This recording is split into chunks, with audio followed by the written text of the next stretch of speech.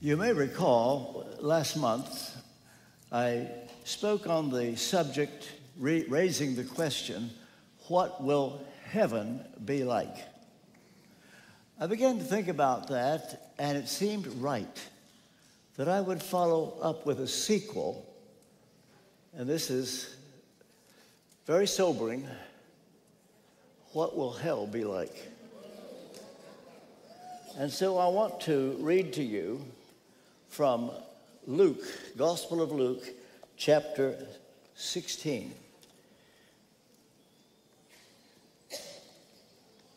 There was a rich man who would dress in purple and fine linen, feasting lavishly every day. But a poor man named Lazarus, covered with sores, was lying at his gate. He longed to be filled with what fell from the rich man's table, but instead the dogs would come and lick his sores. One day, the poor man died and was carried away by the angels to Abraham's side. The rich man also died and was buried, and being in torment in Hades, he looked up and saw Abraham a long way off and with Lazarus at his side. "Father Abraham," he called out, "have mercy on me and send Lazarus to dip the tip of his finger in water and cool my tongue, because I am in agony in this flame." "Son," Abraham said, "remember that during your life you received your good things, just as Lazarus received bad things. But now he is comforted here, while you are in agony. Beside all this, a great chasm has been fixed between us and you, so that those who want to pass over from here to you cannot. Neither can those from there cross over to us." "Father," he said, "then I beg you to send him to my father's house, because I have 5 brothers, to warn them, so that they won't also come to this place of torment."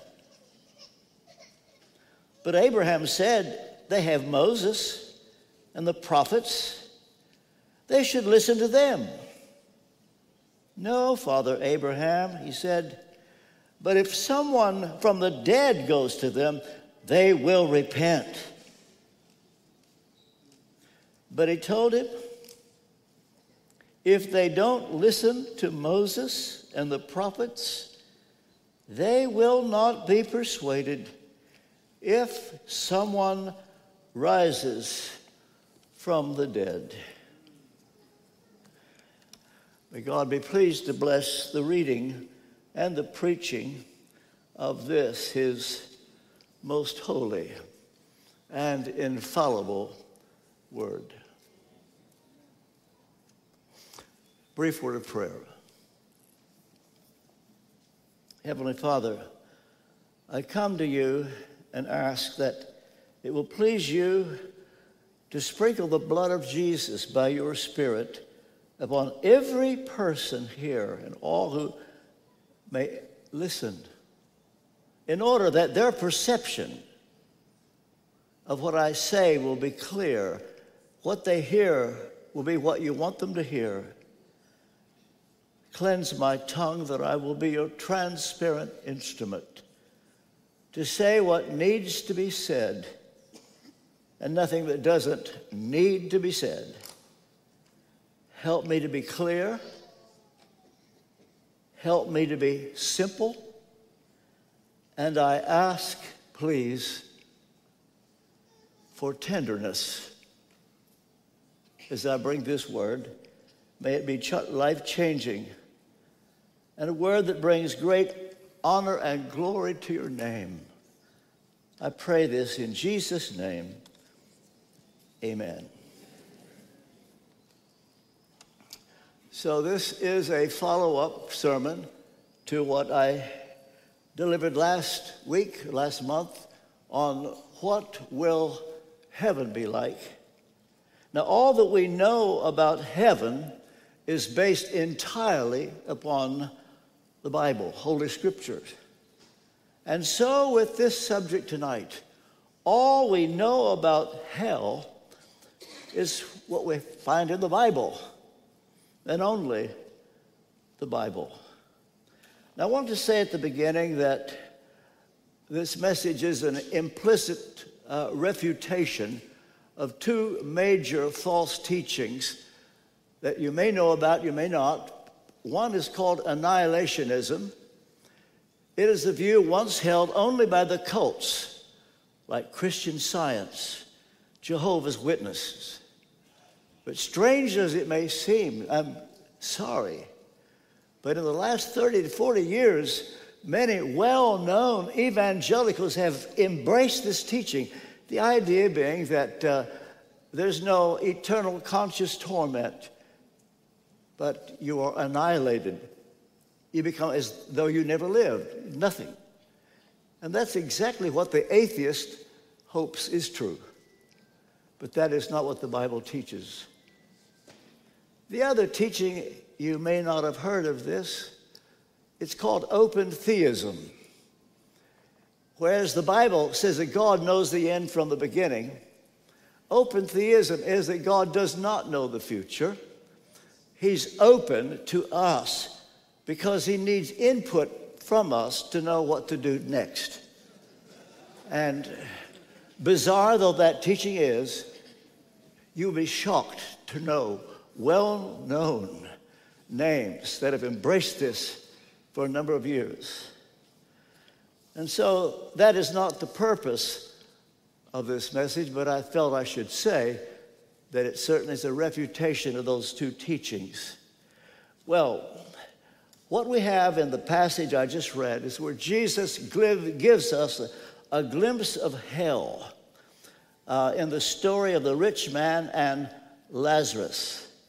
2 days ago, our beloved Carter Conlon made the point that whereas the whole Bible is the Word of God, the words of Jesus have special significance. I believe that. And so what I just read are the words of Jesus. Now, it is possibly a parable, although it does not read like a parable. It reads as though this was something that actually happened. It's about two people who lived and two people who died. It's just a reminder. We're going to die. All of us, we're going to die. Hebrews 9:27, it is appointed to men once to die. And I can tell you, God knows the date of your death. And you're going to die. Well, of the two people, one went to heaven, one went to hell. One went to heaven, it's here called Abraham's side. This is also called paradise in Luke 23, verse 43, when Jesus said to the thief on the cross, "Today you will be with me in paradise." It means heaven.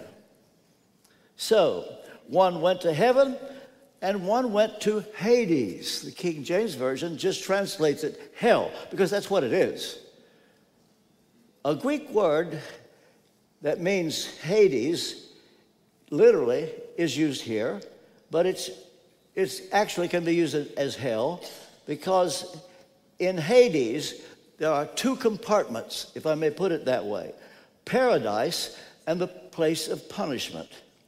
There are actually three Greek words in the New Testament that are translated hell. One is Hades, which, as I said, has two compartments.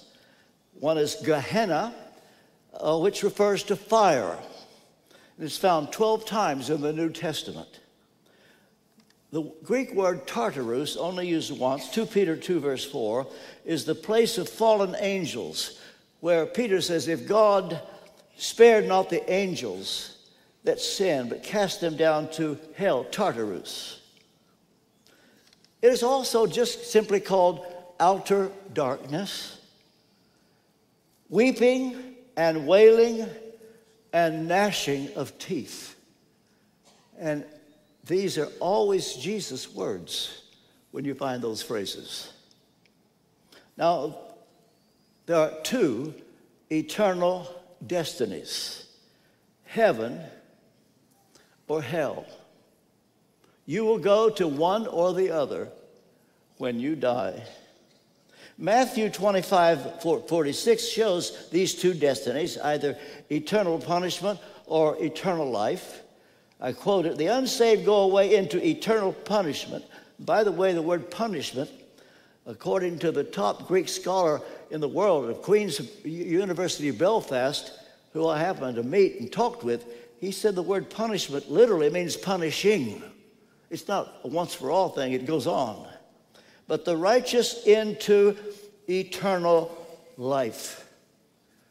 So as C.T. Studd put it in the previous century, only one life, 'twill soon be past, only what is done for Christ will last.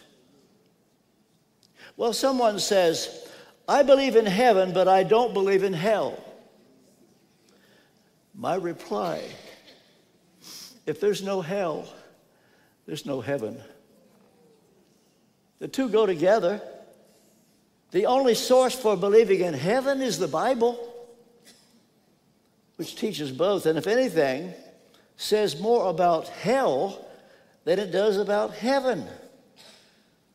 Dr. Robert Morris made the observation that Jesus preached on hell 33 times. Well, another person says, I believe in hell on earth. But you see, we're not given the luxury of choosing what we hope is true. Oh, says one, I believe in hell. I've had people say that to me. I've been through hell. I believe in hell on earth. And this is partly a Mormon teaching, hell on earth. But God will sometimes give to the believer a little bit of heaven to go to heaven in. Thomas Brooks, the Puritan, wrote a book called Heaven on Earth. And so sometimes one is given a little bit of heaven to go to heaven in. I think we had a touch of it tonight. But God will sometimes give to some, to the lost, a little bit of hell to go to hell in. But as the saying goes, you ain't seen nothing yet. Hell is so terrible that Jesus said, I quote, these are his words, if your hand offends you, cut it off. It is better to go through life maimed than to go to hell, Gehenna, where the worm does not die, nor the fire quenched. Mark chapter 9, verse 43 and following. Now, as for cutting your hand off, Jesus is not instructing you to do this literally, as some well-meaning people have foolishly done over the centuries. What we have here is what I call a pragmatic metaphor. He's showing that though it costs you everything, avoid going to hell, whatever the cost. You say, well, what may it cost? Well, it could cost you your friends. You may be accused of losing your mind. You will be laughed at. You will be persecuted. Perhaps you yourself have been the persecutor. And now they will persecute you.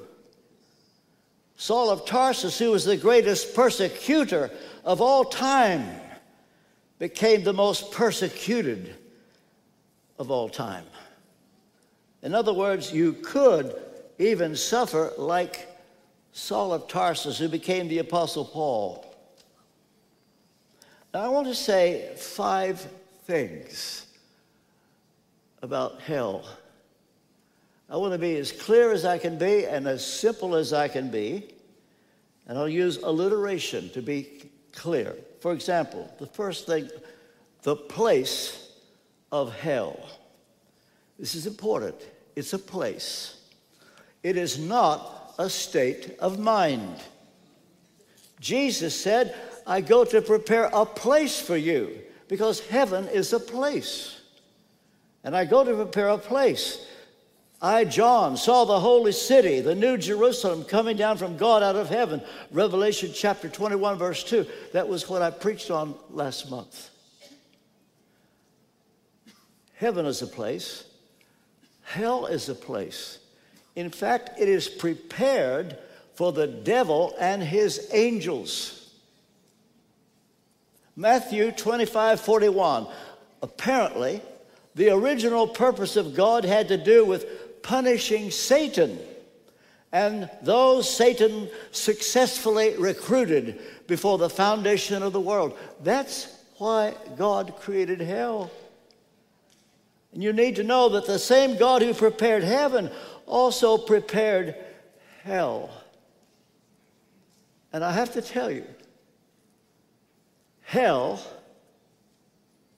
is God's idea. I don't know if you've ever heard of the philosopher Ludwig Feuerbach, German philosopher a couple hundred years ago. He's known sometimes as the modern father of atheism. His idea is that God is man's projection upon the backdrop of the universe. In other words, we want to believe there's a God who will look after us, and so we imagine this. Feuerbach said, God does not exist. He's your projection upon the backdrop of the universe. I answer, no human being would have conceived of the idea of hell.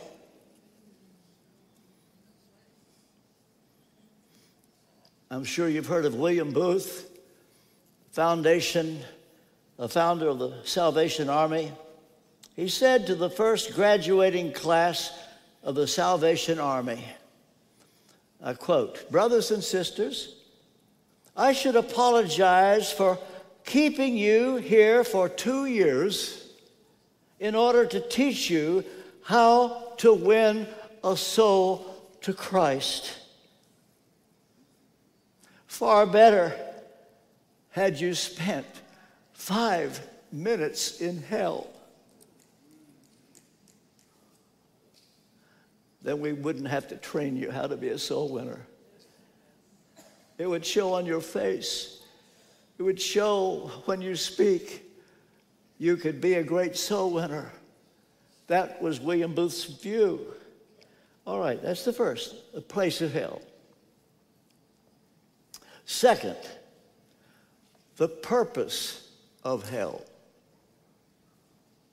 There's a reason for it. There's a reason for hell. It shows how much God hates sin and is angry with sin. There's no way you and I can conceive how terrible sin is in God's sight. He hates it. And this glimpse of hell is just a drop in the bucket, the way God feels. So, there are 2 ways, by the way, that God ultimately punishes sin. The blood of Jesus, the fire of hell. This, right now, is the high water mark of my sermon tonight. This is it. These 2 go together, the fires of hell and the blood of Jesus. But here's the thing, the fire of hell does not satisfy God's holy justice. And that is possibly one reason hell is everlasting. The fire of hell goes on and on forever, crying out for satisfaction. But one drop of the blood of Jesus satisfies completely his justice forever and ever. One drop satisfies the wrath of God. Some years ago, one of my early mentors, his name was Rolf Barnard. He was preaching in Alabama, and a station manager said, I want you to come on the air and preach for us for a whole week. So we did. And Rolf said that God laid the subject of hell on his heart. And every morning, for a half hour, he would preach. And the town was shaken. People wrote in, they called in, get that fool off the air. And Rolf said to the station manager, well, you better put me off. You're going to lose your business. The station manager said, I've never seen this town so stirred. You're going to stay on. And then Rolf got a letter. A man who said he's been retired from the ministry. And he said this to Rolf Barnard, young man, I'm older than you. Let me give you a little bit of advice.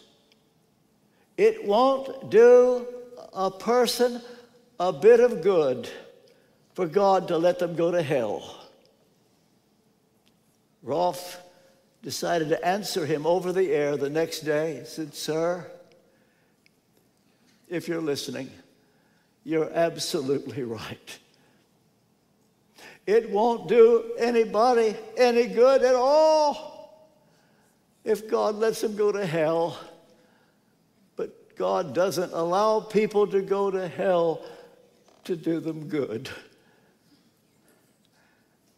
He lets them go to hell to punish them for their sins. This is it. You and I have no idea how much God hates sin. All right. The people in hell, the purpose of hell. Third, the people in hell. Let me tell you, first of all, about the people in hell. They will pray. It's hard to get people out for a prayer meeting. But I want you to know, in hell, the greatest prayer meeting in world history goes on because billions and billions are praying. Here we have the rich man who died, and he's now praying, and he's prayed the right prayer. Have mercy on me. You see, this is the way you get saved. You don't get saved because you impress God what you're going to do.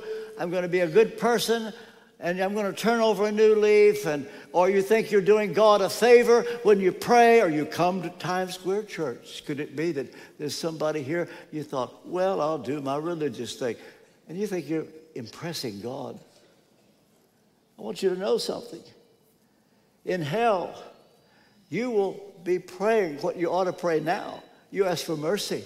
The way you get saved is when you say, God, be merciful to me, a sinner. You don't snap your finger, you ask for mercy. And in hell, that's what they're doing. They're praying for mercy, but the prayer in hell will do them no good. It's a prayer prayed too late. And so, I can say to you, right now is the time to ask for mercy. And if just maybe, I have no idea, if the Holy Spirit begins to deal with you as I speak, I would start praying right now. Don't wait till I come to the end of the sermon and give you a way to pray. Just ask for mercy. Ask for mercy now. You don't deserve to be saved. And when you realize this is when you flee to him. And so the prayer in hell will do them no good. It's a prayer prayed too late. They will pray, the people in hell. Another thing, you will have your senses in hell. You see, the prayer was, send Lazarus that he may dip the tip of his finger in water, because I'm tormented. I'm in agony from this flame. You will have your senses in hell. No annihilation. I'm sorry. You'll be conscious. You know, the interesting thing is, the sad thing is, that Lazarus the beggar meant nothing to the rich man when the rich man lived in luxury every day. And the poor man that the rich man had nothing to do with would now mean everything to the rich man in hell. You see, now that he's in hell, this rich man, he knew about Lazarus. He knew about Lazarus. He probably saw him as a nuisance. But Lazarus is the person he thinks about now. Perhaps, I don't mean to be unfair, but you have no time for church. You have no time for Christians. But you will think about them in hell. They will pray. They will have their senses in hell. You will have your memory in hell. This is the word. Remember that during your lifetime, you received good things, Lazarus evil things, but now he's comforted. You're tormented. You see, one of the things that will make hell hell is that you'll have your memory. You'll have your memory. If only you didn't have memory. If only one could blot out memory. In fact, you'll remember. And you'll remember also how God warned you through conscience. In Romans chapter 1, verses 18 to 20, God shows that you've got a conscience. And your conscience leaves you without excuse. Well, the thing is, a person will deny what he wants to believe, and then he starts to believe what he wants to believe. In other words, it's a psychological truism that often the people who live in denial sincerely believe what they choose to believe to avoid mental pain. And they'll go life through life like this because they don't want the truth.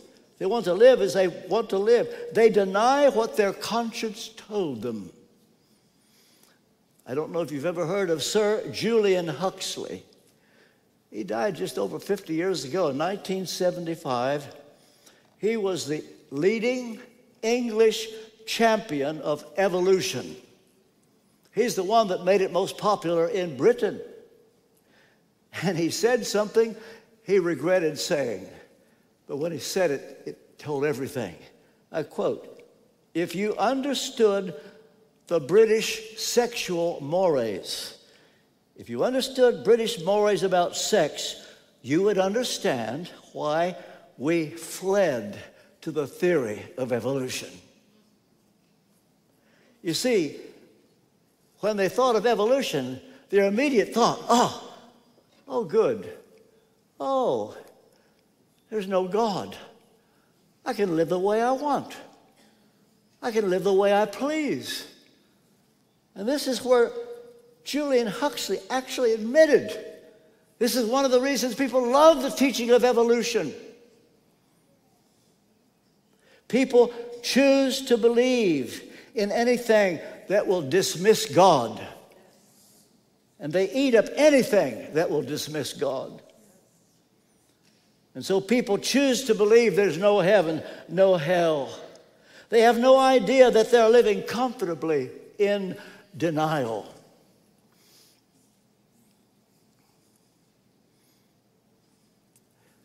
This is the main reason people accept abortion and want it. They want to have sex without the responsibility of children. We are in a society that's what people live for. This is what the God of the Baals in the Old Testament was all about. It's about sex. And so you see it wherever you go today. People have chosen to believe, and they convince themselves there's no God, nothing to worry about. Well, you will have your full memory in hell, and there will be no repression, no living in denial, and you will remember how you laughed at those who upheld the gospel. Fourth, the permanence of hell. These are the words of Jesus. He said, besides all this, you want to think, well, stop. You've said enough. Oh, I've had enough. Stop. No, he said, besides all this, it is already unthinkably horrible, but I have to tell you, I'm quoting him, words of Jesus, a great chasm has been fixed between us and you. Here's what that means. You can never get out of hell, and no one can come to you to get you out. Your friends, your loved ones. I wish it weren't so. I'll be candid with you. If God left it up to me, there should be no hell. Let's save everybody. Paul said we're ambassadors for Christ. I'm an ambassador. An ambassador for his country doesn't always understand everything the government stands for, but he upholds what the government wants, even though he doesn't understand it. I have to tell you, I don't like this. I don't like this, but I'm being an ambassador. And I do you no favor not to say this to you. I haven't preached on this subject for over 25 years. When we retired, I thought, I'm not a pastor now, and I get invitations all over, and it's never seemed appropriate to preach on this subject. But since I come here once a month, and last month I preached on what will heaven be like, I thought, well, it would be right to preach on this subject. The permanence of hell, it lasts forever and ever. Or to quote Pastor Tim Delina, eternity is too long to be wrong. Question. Who has warned you to flee from the wrath to come? Is anybody? Did your mother? Did your dad? Did your physician? Did your dentist? Did your church? Do you know what is the first message of the New Testament? The first. It's in Matthew chapter 3, verse 7. John the Baptist, opening words. Who has warned you to flee from the wrath to come? Why did he say that? Because he wasn't creating hell. He didn't invent it. He knew it existed. And his open words were, who's warned you to flee from it? Somebody should have. Somebody should have. Who has warned you to flee from the wrath to come? I'm happy to say, dear Pastor Tim Delina warns every week. Every week you hear these words, Jesus suffered hell for me so I wouldn't have to go there. He says that every week. So few pastors, they won't go into subjects like this. They don't want to run people off. The place, the purpose, the people, the permanence.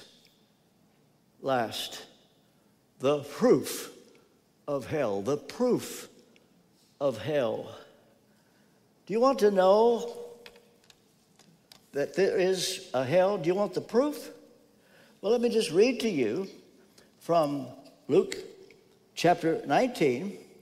So when the man in hell realizes he's not going to get out, then he had a request. He said, please, I beg you to send Lazarus to my father's house because I have 5 brothers, to warn them so that they won't have to come to this place of torment. And Abraham said, well, they've got Moses and the prophets. That's just a way of saying we got the Bible. And they should listen to the Bible, read the Bible.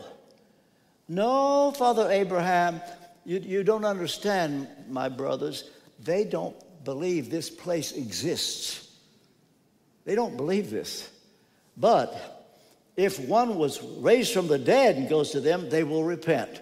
And they'll know that Lazarus died. And if he comes and tells them, they'll believe. Then the response is, if they don't listen to Moses and the prophets, they will not be persuaded if someone rises from the dead. The proof of hell, would you like the proof? Here it is. This is it. God's word. That is the only proof he gives. Psalm 138, verse 2 of the Hebrew, you have magnified your word above all your name. This is it. And what I've come to do is to be as simple and clear as I know how to be.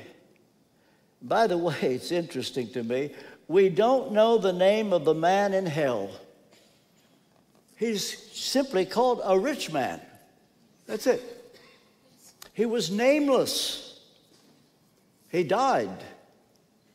He was buried. He probably had a funeral. And if he was a rich man, maybe he had a memorial service. In London, maybe he would have a service at Westminster Abbey. Or in New York, a fashionable church in New York City. And they'd be talking about him. At the same time, where is he? He's in hell, in agony. Probably had a funeral and people were amazed at him, talked about him. You see, there's no level of stature in hell. How famous you are, how good you are, will mean nothing. You'll be one other person. You say, well, if I go to hell, I'll have a lot of company. Yeah, but it will be as though you're the only one there. It's outer darkness.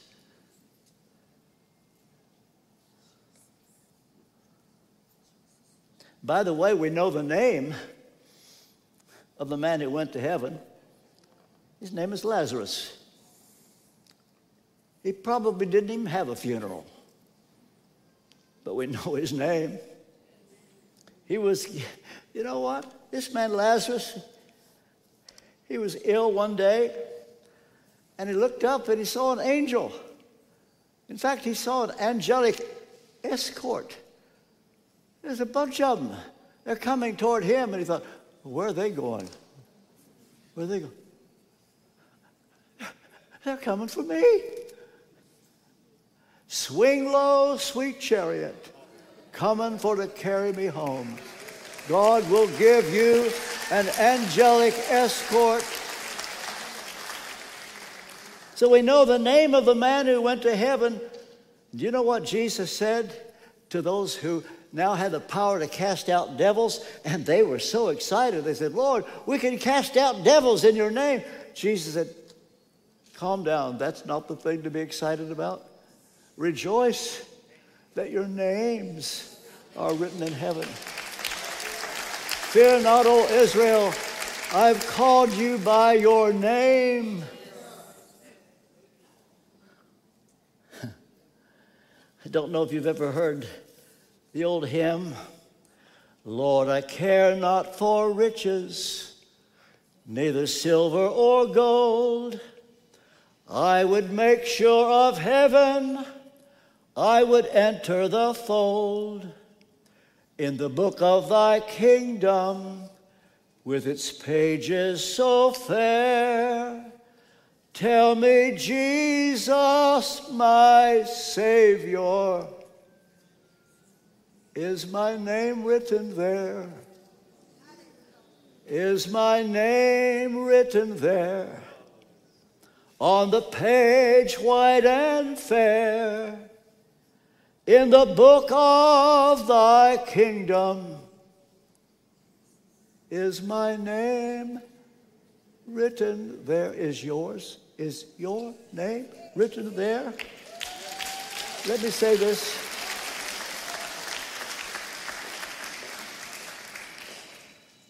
You don't have to go to hell. Every single person in here, you don't have to go to hell. It's not necessary for you to go to hell. Remember, the fire of hell and the blood of Jesus go together, and you choose which of these will determine where you spend eternity. Lazarus, by the way, he was a beggar. And when you're a beggar, all you can do is ask for mercy.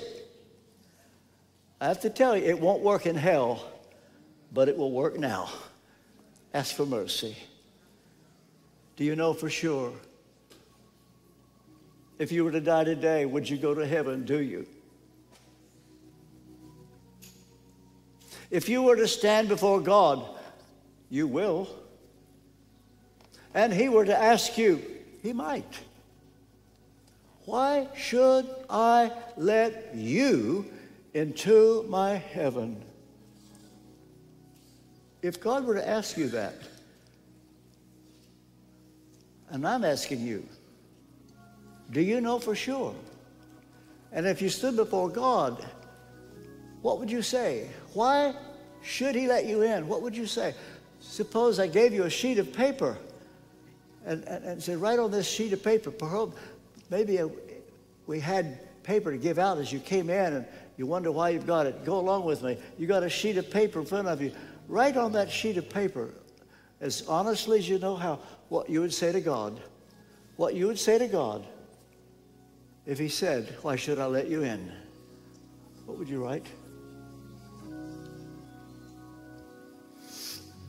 I have to say to this,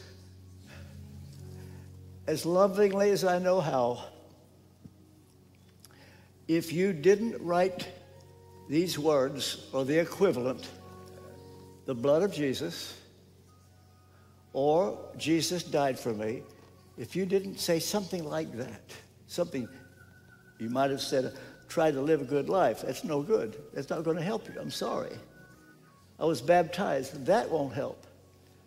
I go to a good church. That won't help. I was brought up in a Christian home. That won't help. If you didn't immediately say, because Jesus died for me, that's my hope, I wouldn't want to be in your shoes for anything. But that can change. And before you go out and walk into 51st Street and Broadway, you can know that you're going to heaven. I'll give you a prayer to pray. You can say it. You say it out loud if you like. You don't have to. You don't even need to close your eyes. But if you can say this prayer and you mean it, you really mean it, just repeat it where you are. God will see your heart. Lord Jesus, I need you. I know I'm a sinner. I'm sorry for my sins. Thank you for dying on the cross for me. Wash my sins away by your blood. I invite your Holy Spirit into my heart. As best as I know how, I give you my life. That's it. That's it.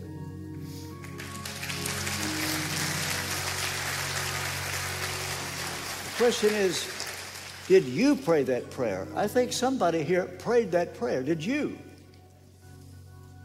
Are you ashamed that you prayed that prayer? You say, why do you ask, RT? Because Jesus said, if you're ashamed of me, I'll be ashamed of you. Jesus said, if you confess me before men, I'll confess you before my Father. I'm going to ask you to confess him. I'm going to ask you to confess him. I'm not going to ask you to make a speech, but I'm going to ask you to do it this way. In the next 10 seconds, if you prayed that prayer and unashamed of it, I'm going to ask you to stand up. You say, in front of all these people? Yep. That you're not ashamed. 5, 4, 3, 2, 1. Stand to your feet.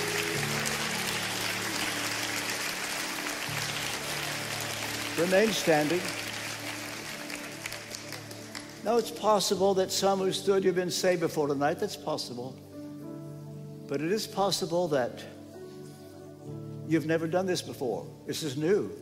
You've never prayed that prayer or confessed him openly. If that's the case, do you know what just happened to you? You've been born again. Happy birthday.